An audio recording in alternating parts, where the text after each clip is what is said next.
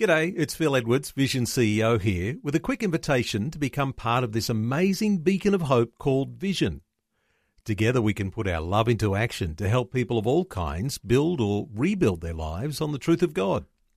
Please consider the part you can play during our upcoming Visionathon appeal, remembering that it's your support that makes Vision possible, including this podcast. Life, culture and current events from a biblical perspective. 2020 with Neil Johnson on Vision.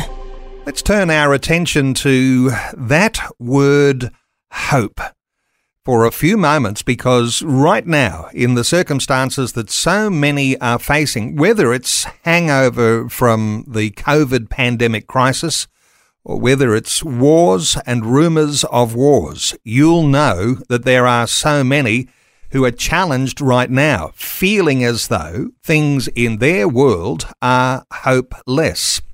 Back today with evangelist Pat Steele. He's director of the Hope Movement under the banner of Youth for Christ, and some amazing things they have there to help believers to be able to share their testimony effectively among people who are in a hopeless situation. Pat, a special welcome back to 2020. Great to be with you again, Neil.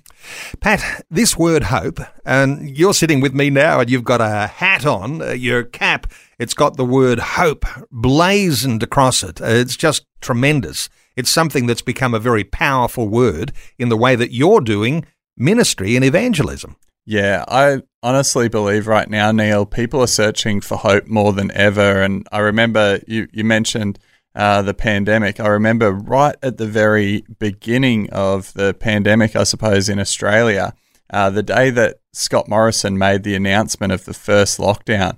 I was working at Pulse 94.1 at that stage because Hope Movement hadn't even begun then.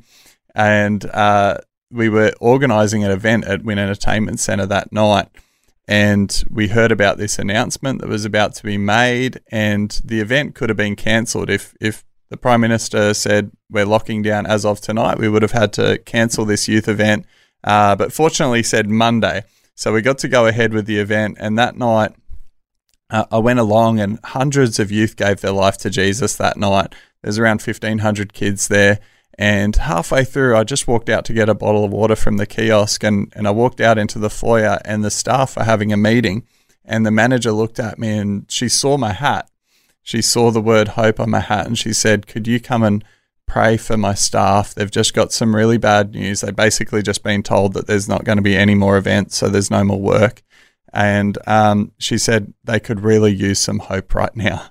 And so I prayed for them and I shared my hope story, my testimony. And then I said, listen, Jesus is hope. There's no hope without him. Whatever situation, whatever circumstance you're facing, there is hope. His name is Jesus, and I'd love to give you the opportunity to invite him into your life tonight.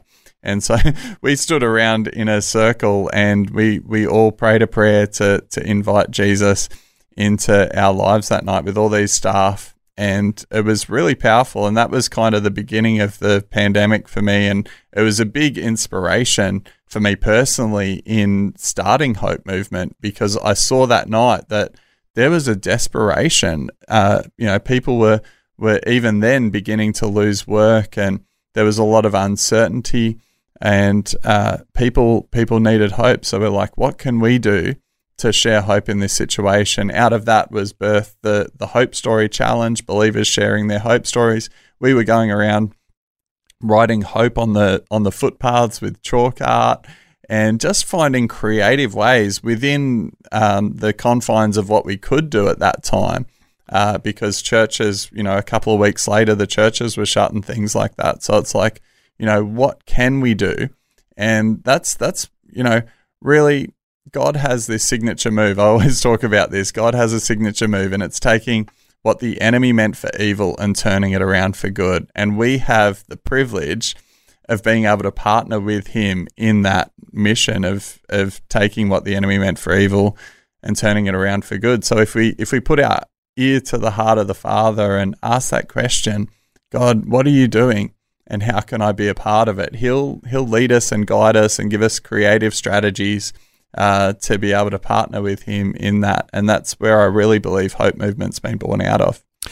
In a day when people are experiencing what you might even say is extreme hopelessness, and as you say, God's signature move, when things look the worst or are being used for evil, God can turn things around for good.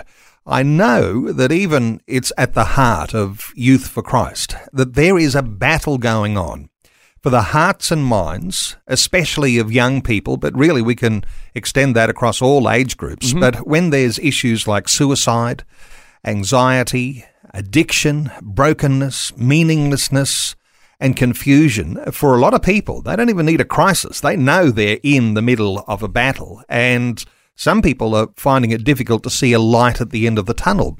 That light is the hope you're talking about, and you wanting to point people to that light.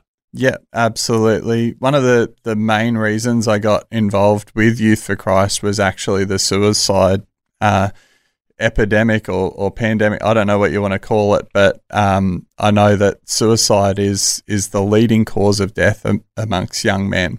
And it broke my heart. I witnessed a few of these personally in my local area, and it really grieved me.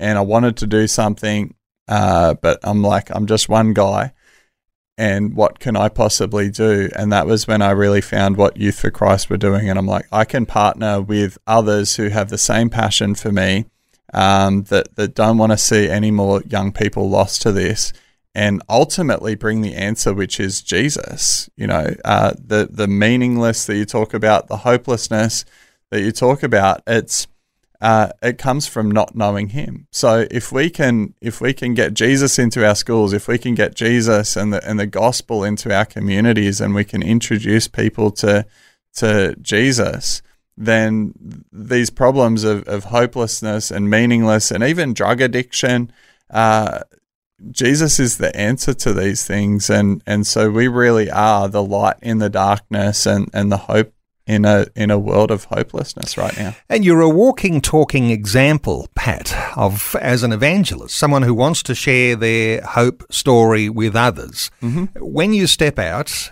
God turns up. Absolutely. And people's needs in this hopelessness are met when you start to share Jesus into their hopeless situation, a little bit like bringing the light into the darkness. You had these experiences just a few weeks ago. You were in Canberra at the Freedom Rally, which was a huge rally at Parliament House, but you weren't there for that reason. Tell us the story of what happened in Canberra. Yeah, so I was down in Canberra for the Bible Reading Marathon, which has been happening for 8 years now in the lead up to the National Day of Prayer and Fasting. The Canberra House of Prayer organises that, and coincidentally it fell on the same day, or actually the Bible Reading Marathon goes for 3 days, but on the Saturday there was the Freedom Rally where there was hundreds of thousands of people there, and we'd been there praying, we'd been worshipping, we'd been declaring the Word of God over our nation. It takes 79 hours to read the Bible from Genesis to Revelation, and they do it in a relay every year, and it's really, really powerful. We are in a spiritual battle. Our war is not against flesh and blood, but against principalities and powers. So I believe that reading the Word of God, declaring the Word of God over our parliament, over our nation, is extremely powerful. So we were doing that, and we were also preaching the gospel to anyone who would listen. You'd be amazed at how many people came up and asked us what we were doing in the tent reading the Bible, and it was creating these opportunities to share the gospel. But the one thing that the Lord put on my heart the whole time I was there was to baptize people in the middle of this rally. We didn't have a pool, but a church gave us a pool. And as we were blowing it up, I was like, oh gosh, this pool is very big. Like it was maybe a 300 to 500 litre pool. And at that stage, we just had some buckets and we're like, maybe we can find a tap. And then the House of Prayer had 2 15-litre drums of water. So we filled those up. And we headed down to the Parliament, and we found a spot in the crowd to put down our pool on the ground and started to pour my 2 15-litre drums of water in, 30 litres of water, and it didn't even cover the bottom of the pool. It was Not enough. it was not enough water. And people were actually laughing at me. They're like, what are you doing? Like, where are you going to get the water for this pool? And I'm like, God's told me to put this pool here. He's going to bring the water. And so we ended up finding a tap about 300 meters away, and we started doing trips. And all the way along, we were sharing the gospel with people. Evangelist Jackie Ford was there. She was preaching the gospel, and people were coming up asking about the pool and actually giving their lives to Jesus this whole time.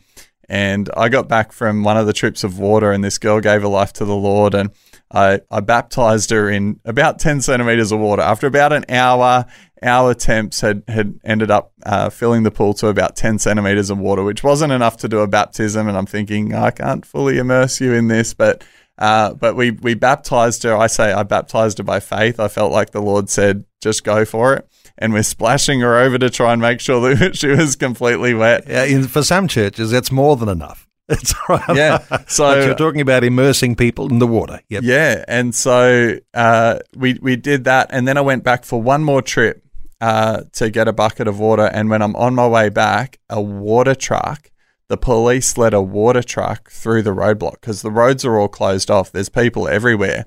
And the police open up the roadblock to let through a water truck. And I said to my friend, there's a water truck. And so he went up to the water truck guy and said, hey, we're trying to fill this pool for baptisms. And he drove up with his water truck and filled the pool. And on the truck, it said Able. The name of the water company was Able because our God is able. He provided the pool. We put the pool down in faith on the lawn of Parliament. And then we poured what we had, our 30 litres of water that didn't even cover the bottom of the pool. And we did what we could do by filling it with the buckets. But ultimately, God came and brought the provision for the vision, and he filled the pool. And we began to just worship the Lord because he's just so good. Like this was a miracle, a sign and a wonder, really, not just for us there in that moment, but I believe for Australia. And so we're worshiping the Lord, and then this guy walks up carrying a cross. Similar to, if you're in Brisbane, you've probably seen Kevin Mad Dog walking around with the cross on his back. And so this young guy walks up with a big cross, and I thought, cool, this guy's an evangelist. And he puts the cross down by the pool, and then he's just standing there. And then an older guy walks in, and he points at the young guy and he says, this guy needs to be baptized. And so I'm like, what's going on here? It turns out that the older guy, he was really struggling in the heat. He'd been up in the tent for the Bible reading marathon, having some water and having a bit of a rest, and started walking down the hill. And the young guy saw that he was struggling with the cross, and he offered to help him carry it. And he said, where do you want me to carry the cross to? And the old man said, carry it down to that pool over there, son. And so the young man carried the cross up to the baptism pool.